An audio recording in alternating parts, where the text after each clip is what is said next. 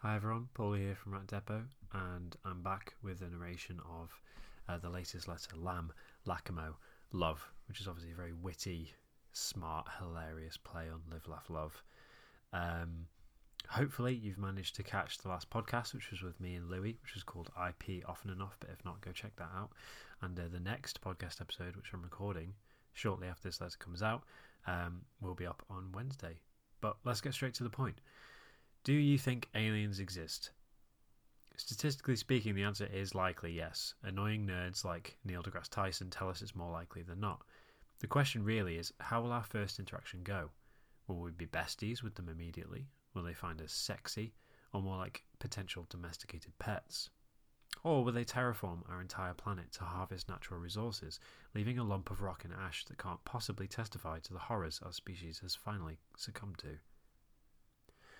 We've been talking about aliens since the beginning of time, really, which is ironic because presumably aliens could not currently give less of a fuck about us. What's your favourite depiction of an alien? The iconography of the UFO and the alien has taken many forms over the years, but obviously the most long-lasting and influential alien is the big grey bitch. The grey, bulbous-headed alien evolved from multiple sources, including an occultist who met a celestial forehead merchant called Lamb back in 1917. When World War I broke out, said occultist Aleister Crowley shipped himself to the United States and, quote, continued experimenting with sex magic through the use of masturbation, female prostitutes, and male clients of a Turkish bathhouse. A few years later, a doctor prescribed Crowley heroin as a treatment for his asthma. This entire letter could be about Crowley, honestly, but we'll put a pin in him for now. In any case, a pretty solid origin story for Lamb and its people. Since then, we've made aliens look like a lot of things. Jacked albinos, ballsack beings in flying bicycle baskets, Danny DeVito, you name it. In this letter, I'll be discussing a couple of my favourite depictions of aliens and explore some of the influences that inspired their designs until I run out of words. While passing through Dutch customs, Swiss-born artist Hans Rudi Geiger was briefly detained as the police found artwork in his luggage that they initially believed were horrific photographs of real subjects. Much later, Geiger would recall this story and remark, "Where on earth did they think I could have photographed my subjects? In hell, perhaps?" H.R. Geiger, born 1940, died 2014, is best known for his influence on the 1979 film Alien as part of the special effects team and as the daddy of the xenomorph. The original inspiration for the design of the xenomorph was a painting by Geiger titled Necronom 4, pictured lovingly below. This painting, in turn, was an evolution in Geiger's interest in, quote, biomechanoids, beings with hard, armoured or tactile exteriors who integrate with the architecture around them to protect themselves. Director Ridley Scott was so enamoured by Necronom 4 that he asked Geiger to produce a natural history of the creature based on Dan O'Bannon's screenplay for Alien, and you know the rest. Geiger's influences are fairly difficult to decipher. Writer and photographer Andreas Hirsch spent 10 years researching the most complete monograph on Geiger's work, describing it as a science fiction Rosetta Stone, combining several languages that still have to be decrypted. Geiger's work today appears like a code that has been far from fully broken. While I've spent a couple hours on this section, I do not have the time or money to own this momentous work, which is £1,250 if any of you fancy it. So let's take a brief stab in the dark and see what sticks.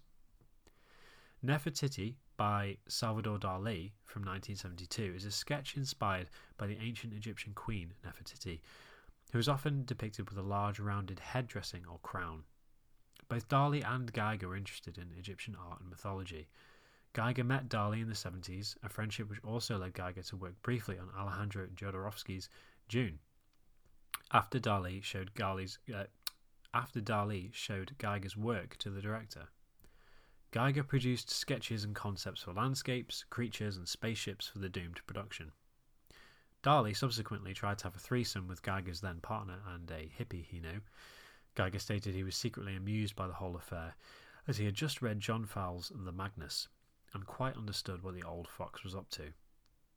Another phallic seg for you.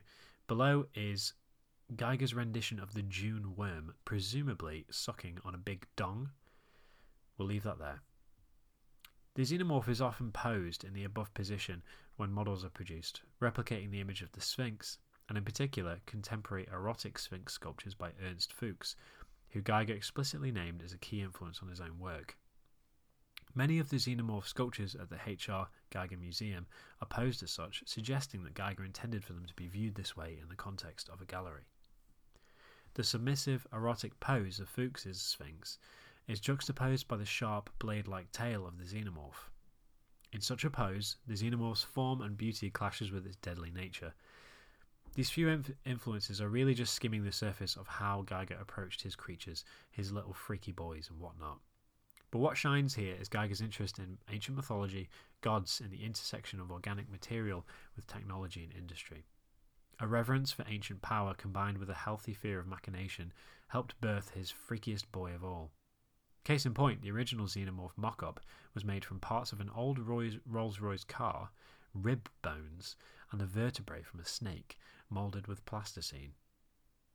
Well, I hope this initial foray has piqued your interest in finding out more. Whichever thread you pull on, it's clear Geiger had a massive impact on science fiction and reinvented what aliens could look like. One final shout out to Geiger's designs from Swiss Made 2069, a film from 1968. A short film that Geiger made that, upon Googling, makes no fucking sense at all. But they did design this alien costume for a dog that you can see above, which apparently it appears got stolen or lost. So if anyone has seen this costume in their attic or anything, please let me know. In fact, I've changed my mind. This is the best Geiger design. Forget what I said earlier. Next we have Paulina Peavy, who was an American artist who believed she was communing directly with beings from another realm to produce her art. During a seance at a pastor's house, Peavy met an entity known as Lacamo, a, quote, wondrous ovoid-shaped UFO, who then revealed great universal truths to Peavy, which informed her approach to art for the rest of her life. Peavy claimed that her brush essentially moved on its own as she channeled Lacamo and its ovoidy vibes. Some of her best work incorporates mysterious, androgynous faces in vapours or geometries of colour that are stunning. What I love most about this work is that the aliens in Peavy's work are obscured and mysterious, rather than tangible beings we can commune with in our current form. Peavy developed her own very dense cosmology and lore around her relationship to Lacamo and the next realm, which centred around ancient Egypt and the geometric significance of the pyramid. Peavy also, drumroll please, wore masks to help enter trance states in order to communicate with Lacamo, pictured below. Well, that's going to be it this week, as I realise that once again there is too much to talk about. I have so much more to say on this topic, so make sure you tune into the podcast on Wednesday for more celestial swag and a good dose of other nonsense. Please leave a like if you enjoyed this. It really, really helps Rat Depot to be introduced to other people who might like it as well. And yeah, until then, be good. Love, Paulie.